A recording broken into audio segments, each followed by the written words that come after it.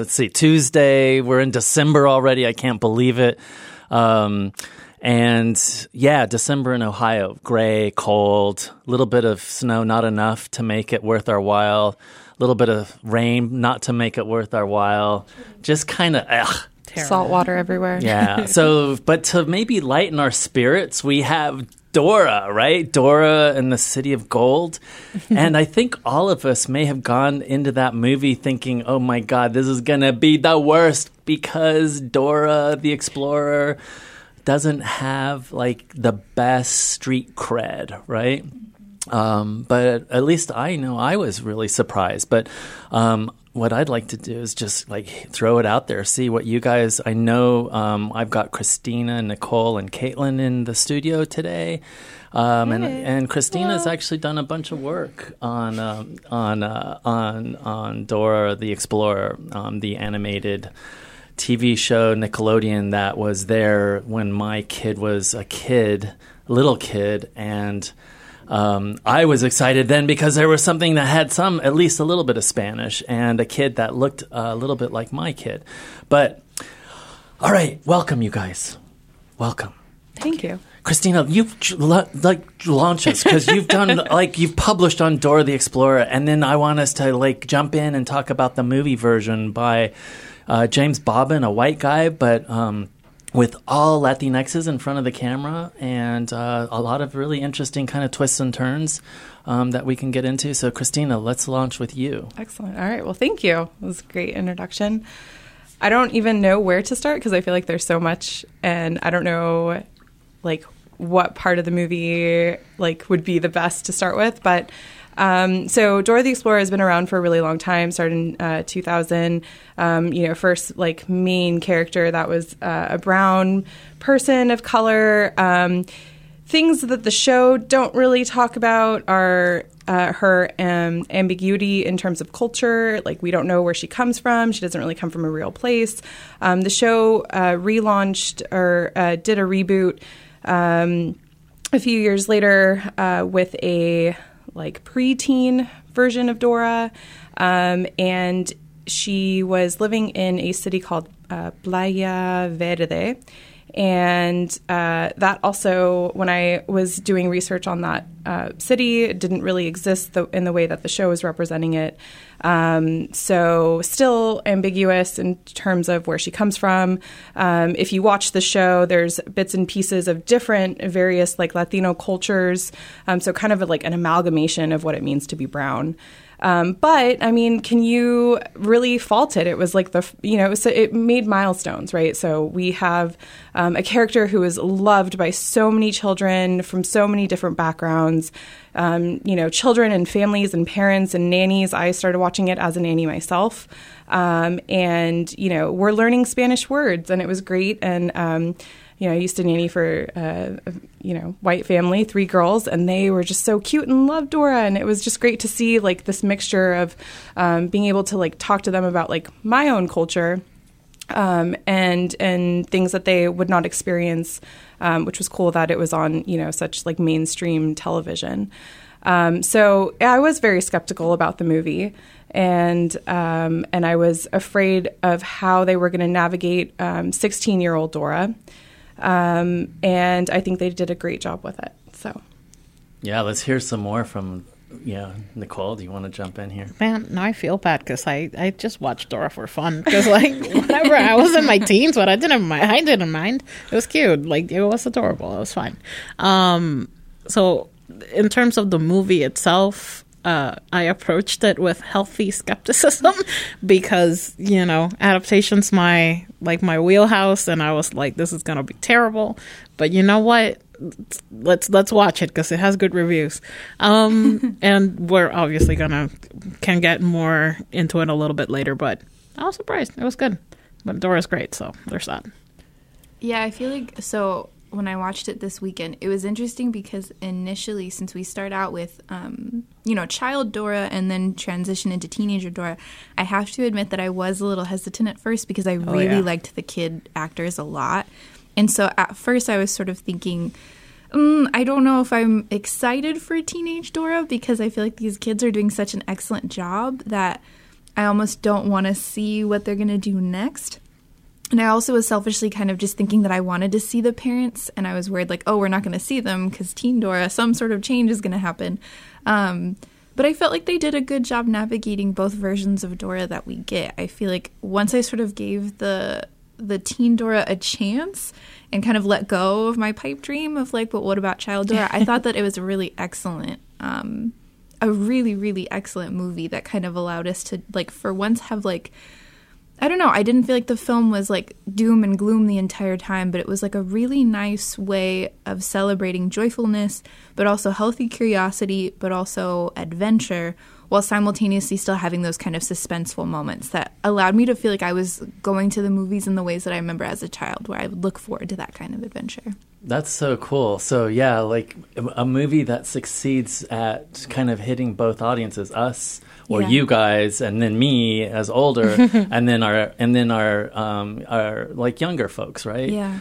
Nicole, given that adaptation is something you work on so much, maybe just what are ways that this movie succeeds as an adaptation? Okay, so I think very briefly, the main thing that I thought was going to be the main concern or biggest obstacle was figuring out what to do with like the main characters, like the map, the backpack, Boots, and then Swiper, of course. And you know, the movie's doing their own weird takes on them, right? Like they give us the disclaimer of swipers, of foxes, and they not really swiping in real life, which was really funny.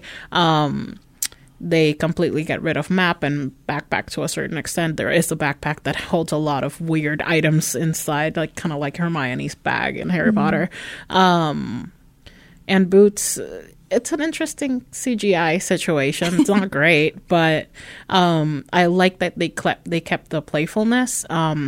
The silences when Dora's like looking into the camera is like such a big thing of the show that I like that they made fun of it and they like leaned into it hard, even with teenage Dora doing it the same way. But then like, even if you sit down and think about it, yeah, she's basically alone in the jungle by herself and maybe a monkey. Of course you would talk to yourself, and of course you would have an imaginary friend. Like, that makes perfect sense. Like, yes, she's kind of weird, but it's okay. Like, it makes sense for her particular context. I also think the biggest success that the movie itself had was it's the fact that it's very self-aware.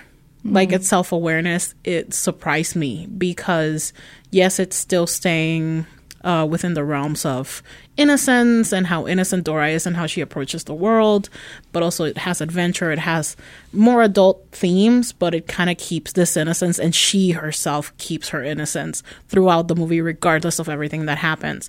And I think that is so unique because you expect for her to get super depressed or like go through this very horrible change when she gets to high school, because high school's like supposed to destroy you, right, emotionally, or at least that's how we see it in movies. That I like that she just stayed through herself, and that was like the main point of the movie. So I think that was the major success there for sure. Yeah, I love it. There's so much joy in this movie. I love it. It was like, you know, I've been binging on Netflix shows lately because I want to think more formally about it and that space for Mexican movies, especially in shows. And, you know, what is it? Tacos and Narcos, right? Narcos, yeah. And, God, Dora's like just pure joy and adventure. But yeah, I want to hear, like, what else does this, like, as a Latinx feature film that has this really cool ties to our pop cultural sort of imaginary, what else does it do so right that makes us feel so good? Caitlin? I feel like we have a cast of characters that are well-rounded. I mean, you and Carlos Kelly obviously write extensively about Michael Peña, but I feel like it's an example of just his ability to make every scene kind of focus on him. Like the scene where he sort of describes what Dora's adversaries in high school are going to consist of being like ravers and a rave, and then kind of like takes that moment to riff off of the script. I would have liked to have seen Eva Longoria do that a little bit more. I felt like she was a little bit more restricted. But I think that's kind of just a technique that we see in her acting generally anyways. But I thought that it was just a really nice celebration of like, at first I was like, okay, she's going to go to high school. High school is going to be in the U.S. We're going to have this weird kind of like conflict between cultures. And I thought it was a really excellent approach of thinking about what does it mean when you have cousins who are across the border and you're having these completely different upbringings, but then simultaneously how are you sort of returning to each other in ways that don't necessarily have to suspend us in like horrific pain and suffering. Because I feel like one of the techniques we often see for sort of thinking about coming of age narratives for Latinxes or brown and black folks in general is there always have to be really aggressive hazing scenes. There have to be really violent interactions between like a school bully and like the protagonist. And in this case, we do have Dora kind of facing those same kinds of obstacles.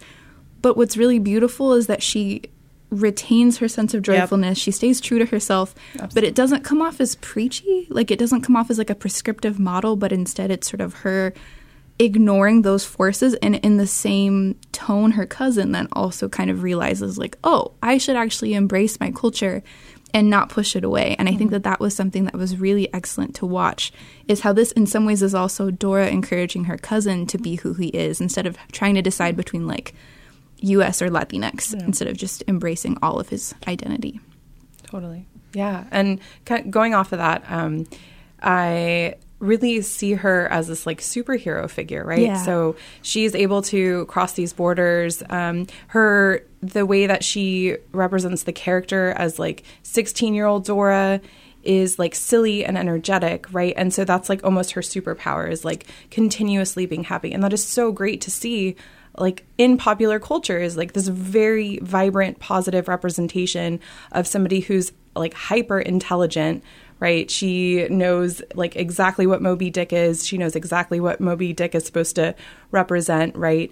And she like just excels in everything that she does around around her situations and environment and the people around her. I really liked that they and this is sort of a more popular trope in like children's and YA literature now, but they really enhanced like the children figures, subverting the adults, right? And allowing her to really shine in what she like does best, right? And so it's interesting that all the other characters around her grow, and she like her main like characterization is just staying true to herself, right? And like that is just like golden and wonderful. And her costuming is realistic, which I really like. That's how I dressed as like 15, 16-year-old Katie, which matters because a lot of times we see, especially like if we think about the Disney Channel formula, we're often seeing them in like wedges or skinny jeans or like flowery blouses. So the fact that we get a Dora who's not interested in at all like these kinds of like articles that are enforced to give her a silhouette that in a lot of ways wouldn't be realistic. It was nice to sort of have a normal girl who's wearing outfits that allow her to adventure in them because she's comfortable and she's able to move around freely, as opposed to like, I don't know. I love Kim Possible, but I just think about like, does Kim Possible have to have her midriff out? So I think that it's kind of a nice push back against those things, that Dora can just like wear the clothes that she feels comfortable in. I think the main thing that just going off of what you both said, there are a couple of things. In terms of the midriff, just because that was the thing that I just thought about. In the final dance number, she's wearing like a little crop top with a sweater, but she's not showing a midriff. Like she has a shirt underneath. And I thought that was so fascinating just to watch. I think that the movie does an amazing, like, breathtaking job at breaking with every single Latinx stereotype ever that we see on the screen. Like, in terms of the family nucleus, we don't get any sense of religion, which was weird, and I was very surprised by it. Not at all. Like, nothing. Other than the Quechua people and, like, their own beliefs, and the Incas, so we get that, but we don't get anything. The father's there, the mother's there. They support the kids and whatever they want to do. They allow her to explore, which in Latinx families, like, the girl has to stay in the house and she doesn't get to explore. And that's like the main thing about Dora, right? That's like the main stereotype that she breaks with. But I was kind of not concerned, not necessarily thinking about, but in Latinx women representations, you often get that woman, the one who breaks the mold, as masculine. So I'm thinking about Letty and Fast and the Furious, and like that particular character as very masculine. And so I really like that Dora kept her softness. She is not sexually overt in any way, shape, or form. She knows what sex is. She understands it. She doesn't, like, it's not an interest at all. There's the one boy that's definitely crushing on her, but she doesn't have that final kiss or anything like that. The family across the border, like, they retain their culture. They speak Spanish constantly. They're not afraid of speaking Spanish. Like, all of these things that it was just so... it just felt like a breath of fresh air in a very weird way, and I really appreciate it. I liked just the softness in and of itself. There is no point in the movie that I'm afraid for her safety. I'm afraid for her white friend's safety. I'm afraid for her cousin's safety. I'm not afraid for the adults, but I'm never afraid of Dora because she is so capable and she has that awesome background. And would you have ever guessed that she would have just like bust out into Quechua no, mid-movie? Right, but the knife, can we just talk about the knife and getting out of the box? Oh my gosh, it was amazing. And we have a narrative where we have 3 smart brown kids who realize they don't have to compete with each other. That they're actually like bettered by each other. And I thought that for me, like, was a wow moment of, I really wish I had seen this when I was younger. Instead of these like girl versus girl movies that like Diego suddenly is like, I am smart. I'm going to use all of this like knowledge that I got from school and apply it to a real setting, and like plays off of that joke of like, when am I ever going to use this in the real world? Maybe when you accidentally like find yourself in a situation where you've been kidnapped. But I thought it was a really cool extension of like showing kids that it's actually cool to be smart. And when we have this potential rivalry between, I think it's Sammy and Dora, that all of a sudden it's like we actually start to see a softening of Sammy by proxy of her realizing like, oh, this guard that I've had to hold up, in part because Diego says like everyone hates her, and it's, you know, presumably because she's the smartest and she's defensive and she knows what she's doing and what she wants. All of a sudden she realizes like, oh, I can actually form like alliances and real friendships with people who don't ask me to dumb myself down, but embrace me as an intelligent brown woman. And I thought that was a really, really important situation that we get to see. Yeah, that's a great moment when, at first Maddie, says, hey, step away. Like, I'm the smart kid on the block. And then, like you guys were saying, the journey becomes a collective journey, right, where they all kind of throw down. I did love, too, that, there's book knowledge and then there's testing out, right, in the world knowledge, right? Testing and seeing how it works or doesn't work, and how cool, right? Yeah, taking that phrase in class when the teacher says, what is Moby Dick about? And, she goes, basically how it exemplifies, Western writers' nostalgic appropriation of indigeneity. Colonized indigenous. Colonized, And you're like, what? But it works, right? And it's just part of the script. But in that, let's think about this as a kind of a bigger kind of meta moment and reflect on the adventure stories we're used to, Indiana Jones or like Jumanji, and especially Indiana Jones. And I think there's a moment when Nick, kind of the token white kid, screws it up. By kind of, I know how to solve this puzzle because I've seen those movies like Indiana Jones. The white film, bro. Sorry. And so, okay. I'd love to reflect a little bit on, it's really clever way of pushing it back against a long history of misrepresentation and the adventure story as kind of us as only being seen as kind of landscape or something to be overcome, or the exotic, and what this movie's really doing. There's some really cool, sophisticated kind of moves going on. Yeah. Nicole, do you, or anybody, any of you? Yeah. So as you were talking, I was thinking of 2 main things, and of course I'll wait for the other girls to talk. I was thinking about the fact that the token white kid is used as like the comic relief. Of course there's oh god, why am I forgetting his name, the other adult? Alejandro, yes. So he's definitely comic relief because that is the kind of work that he does. But whereas you were expecting Michael Peña to be that relief because that's how you usually see him in the movies, it kind of reverts to this white kid, and it is so fascinating to see the white kid being it instead of the brown characters, instead of, you know, anyone else in that sense. That was awesome. But he's still useful, which is great. The main thing that it was kind of breaking with that I really appreciated was this whole the natives have the gold and the thing, and there are all these booby traps and all of these things, and I'm like, I mean, they were definitely playing off of that because, of course, there were kind of puzzly situations that they had to get through. But knowing that there's not a big price, maybe there's like a gold statue. It's not like hordes and hordes of gold for the taking. And also having the city that was virtually untouched by white hands is so beautiful, like in its own way. I don't know. That's what I was thinking about.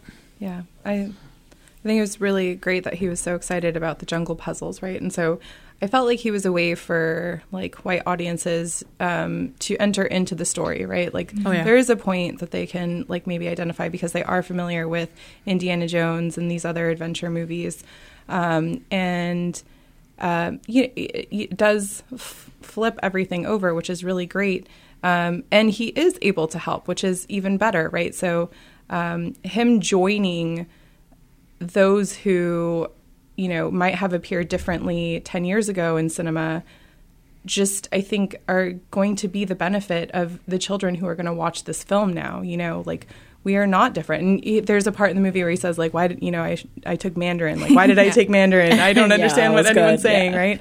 But I think it goes to show that, like, our culture here, especially in the United States, is really changing and or not changing because it's always been here, but in the way that the media is representing it, it's, like, allowed to exist in this space where we are allowed to come to get together, and it's okay for brown people to do these amazing things and sort of take charge and own it and be smart and, you know, and just keep going with it, right? And I think that it was great that they used him as comic relief, right? But, like, also as part of the group and not separating him. And I kept wondering if he was going to die because he was the token white kid. Yeah, I was thinking, too, this movie, when they go to the museum, reminds me so much of The Book of Life, where you have the kids also going to the museum and kind of seeing the exhibit, and then, like, quote-unquote, like, history comes to life. And I thought that was a really cool, it felt almost like a riff to me in some ways. But I also was really fascinated by how the white friend in a lot of ways kind of models performative smartness, because he's got that T-shirt where he doesn't really think about the fact that, like, it says, like, you are here or whatever, and then Dora walks up and is like, your shirt is wrong, and then she fixes it for him. Or, like, the Mandarin. Or just these different instances, like the white film bro kind of trope of just like, well, I know how all of these things are going to work out because I am aware of all of these things, and therefore I'm guaranteed this answer. So I thought that he was interesting for kind of calling out the ways in which folks who've maybe perhaps felt entitled to particular outcomes, in fact, are realizing that maybe they're not the most equipped to solve all of the world's problems. Yeah, that's so us. Like, you know, like. And also, I just want to say, too, that I thought it was very interesting and subtle that both of Dora's parents are professors and they're archaeologists, and they're kind of rationalizing their interest in finding kind of the City of Gold in ways that are not totally different from sort of the quote-unquote bad guys in the movie. I feel like even though they kind of distinguish themselves from them by saying, like, we're doing it for archaeological purposes instead of, like, wanting to actually extract these kind of resources from the land, I still thought it was a very important kind of subtle calling out, in part because we do have that joke at one point where one of the characters says, sort of like, when they're kind of all guessing, like, who could be responsible for kind of changing some of this area, and they say, like, the Europeans, or it could be, I think they say the Spaniards, and then one of the kids says, like, the U.S. and, like, United Fruit Company. So I feel like a film that puts that kind of joke in there can't be accidentally making Dora's parents professors. I think it's also a subtle way of asking us to really think about, okay, then what's their perhaps entitlement or their relationship to this space, and maybe kind of reframing that kind of discourse as well, which I think was really cool. Yeah. Like, there are smart people all over the place. Yeah. Yeah.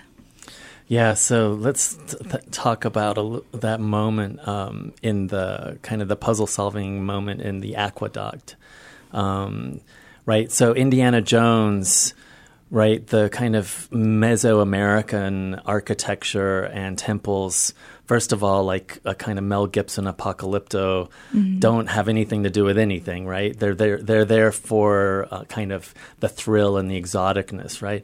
And here, what are we being shown? We're being shown like really sophisticated pre-Columbian technology, right? And technology that allowed for the growth of agriculture, that is, for us to be able to control how we self-sustain and rely less on kind of hunter-gatherer, and therefore allow for the sort of creating of the arts, right? More science, like really sophisticated stuff.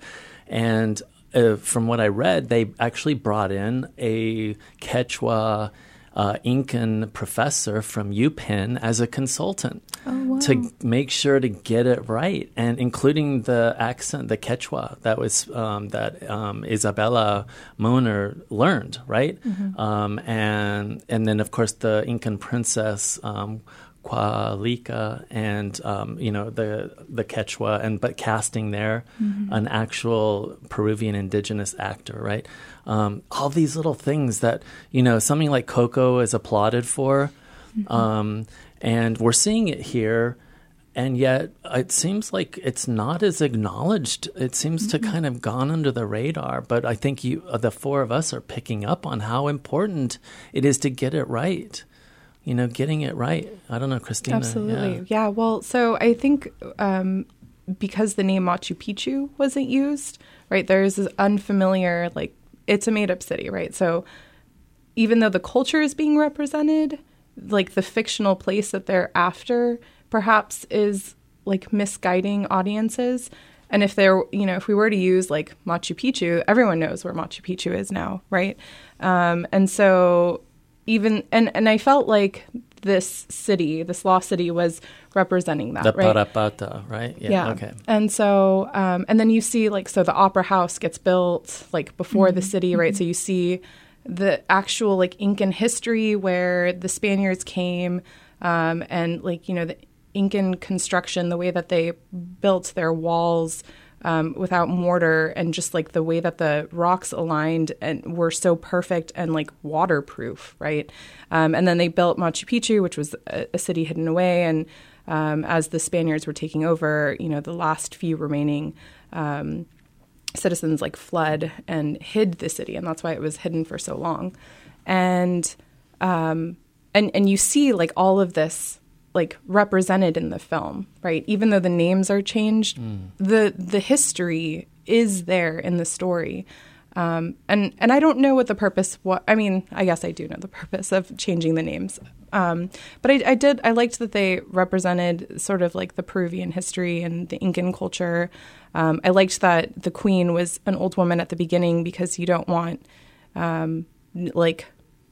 her like beauty to kind of deter the main purpose, which is protecting the history and the culture and the people. I mean, they had a language that was never written down, right? They used a knot system where they would make knots on strings, and that's how they captured information. And the Spaniards came and in the main parts of the cities, destroyed everything and then built on top of that. So a lot of these historical markers are represented in the film.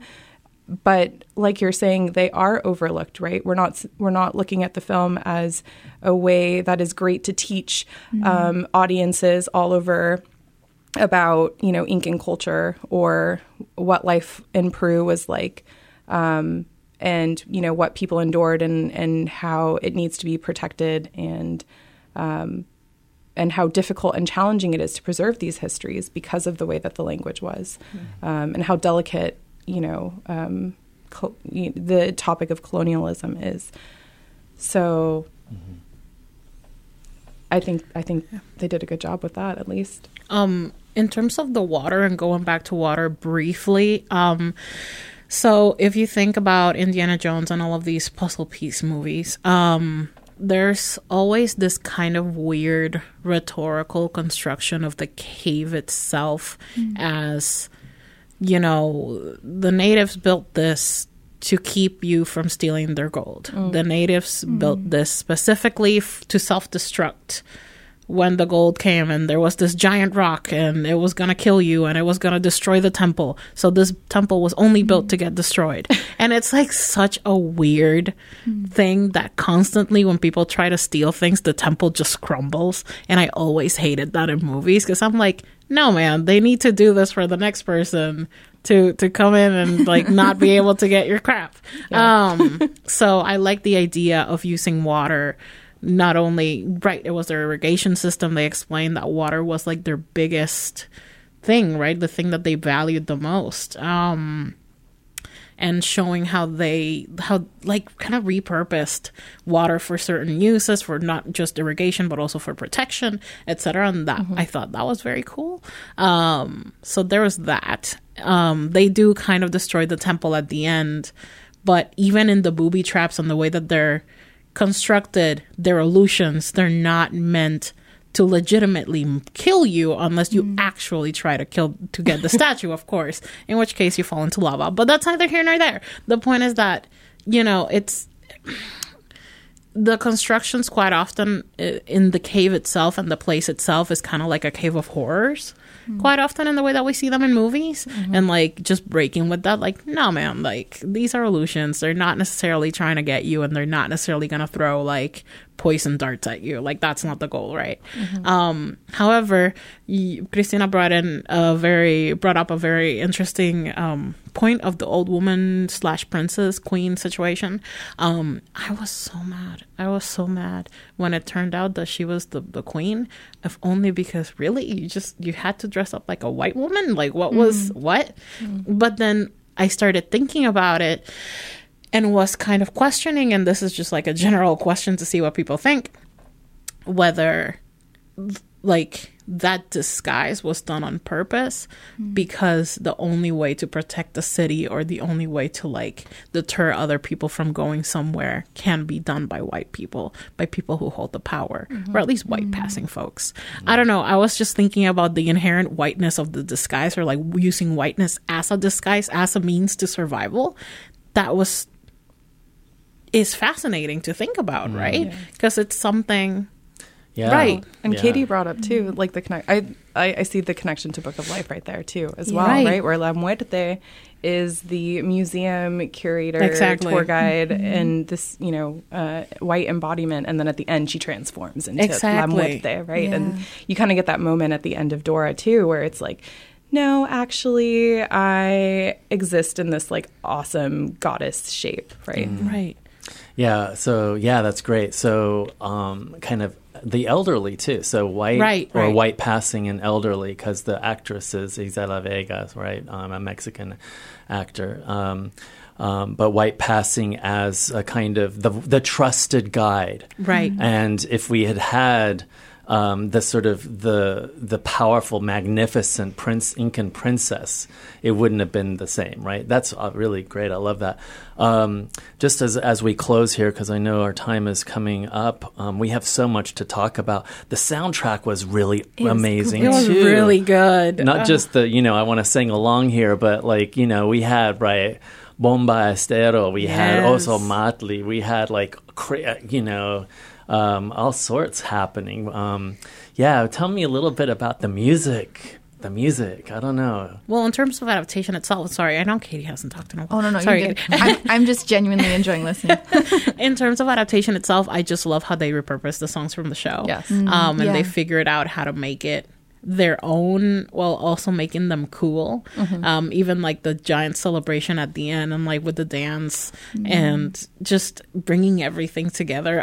It was so beautiful. Can I say something really fast? Like I always think, because High School Musical, my kid, watched that way back. That's great. And you did too. love Okay. it. And I just thought, podcast. I'm like, but this is my High School yes. Musical moment, the end credits and like them dancing where I really like That's not true. only want to dance, but like we're seeing like diversity in the way that our world is diverse. And we're seeing kids really genuinely having like good fun, Yeah. right? Good, clean fun, as my mom would say. Clean, yes. But Katie, you were going to jump in with something. I was just trying to. I feel like there's a Cure song in there at one point There too, is, which yeah. I thought, just thinking about Latinxes and our just like love for our emo phases, I thought that was really important as well. That's kind of like plugged in there at one point, but I don't know. I felt like and this kind of goes back to what we were saying at the beginning, but in some ways I felt like the music, both that Dora produces and that is kind of playing in the background, I feel like in a lot of ways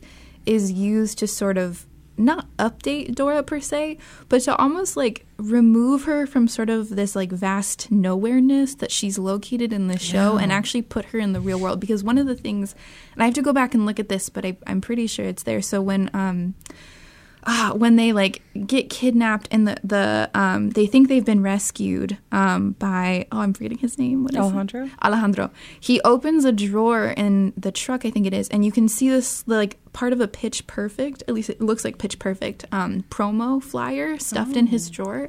And that I thought was interesting in part because I hate Pitch Perfect too, because Chrissy Fit portrays a Latinx character where every joke that she makes is about like pain and suffering by way of like, oh, when I crossed the border, I like had diarrhea for X amount of days, or I'm probably going to get deported. So this is not, like, none of this matters anyway. So everything that she says is so deeply like in a racialized kind of racist, xenophobic manner. And I thought it was interesting that promo flyer is in his drawer, because in a way for me, it felt like another subtle way of making sure that we're understanding Dora to exist in the real world, and not any real world, but our actual world, as opposed to like the convention of displacing her in sort of this nowhereness or this fantasy land, which has been a lot of the critique as well for Sophia the First and Elena of Avalor, which have been like Disney's animated series where there's been questions about like Sophia the First, who initially was said was to be like Latina and then eventually was revealed not to be.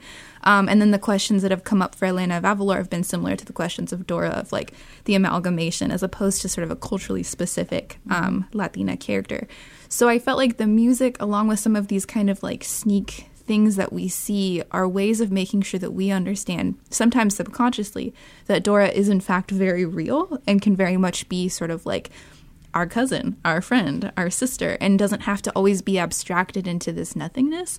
But then at the same time, the way that they sort of poke fun when her and Diego are in the rainforest and they become their animated selves, I thought was a really nice celebration of like, Dora can be all of these things that she is to all of these people while simultaneously being this real girl. And I think that also to me marks her as sort of the superhero, as Christina was saying, that like a normal superhero girl who's cool because she's normal, like, and we can all identify with her. All right, 2 comments and then wrap up. One, Christina in her work on Dora the Explorer is critical of language, and language is only being taught to generations of kids, Spanish as a tool, right? Mm-hmm. So you bring out, vámonos, only as a tool to get to the next thing, but really it's English, right? So a tool like we would use a tool to fix a tire or something. And here it's not. We've got code switching, we've got Quechua, we've got Spanish, and it's all just like part of life. As it is in our worlds, right? The other thing that I think is kind of cool for me was realizing outside of the show that Jeff Wahlberg is, his mama is Dominicana, right? And like, that's so cool, right? So we have Latinxes who have names like Jeff Wahlberg. Biracial represent. Yeah, Caitlin knows all about that with Sweeney, right, as a last name. And then finally, in the spirit of Dora, the movie especially, can you say gracias? And with that, I end Professor Latinx. Thank you, you guys. We did it, you guys. Gracias, we did it.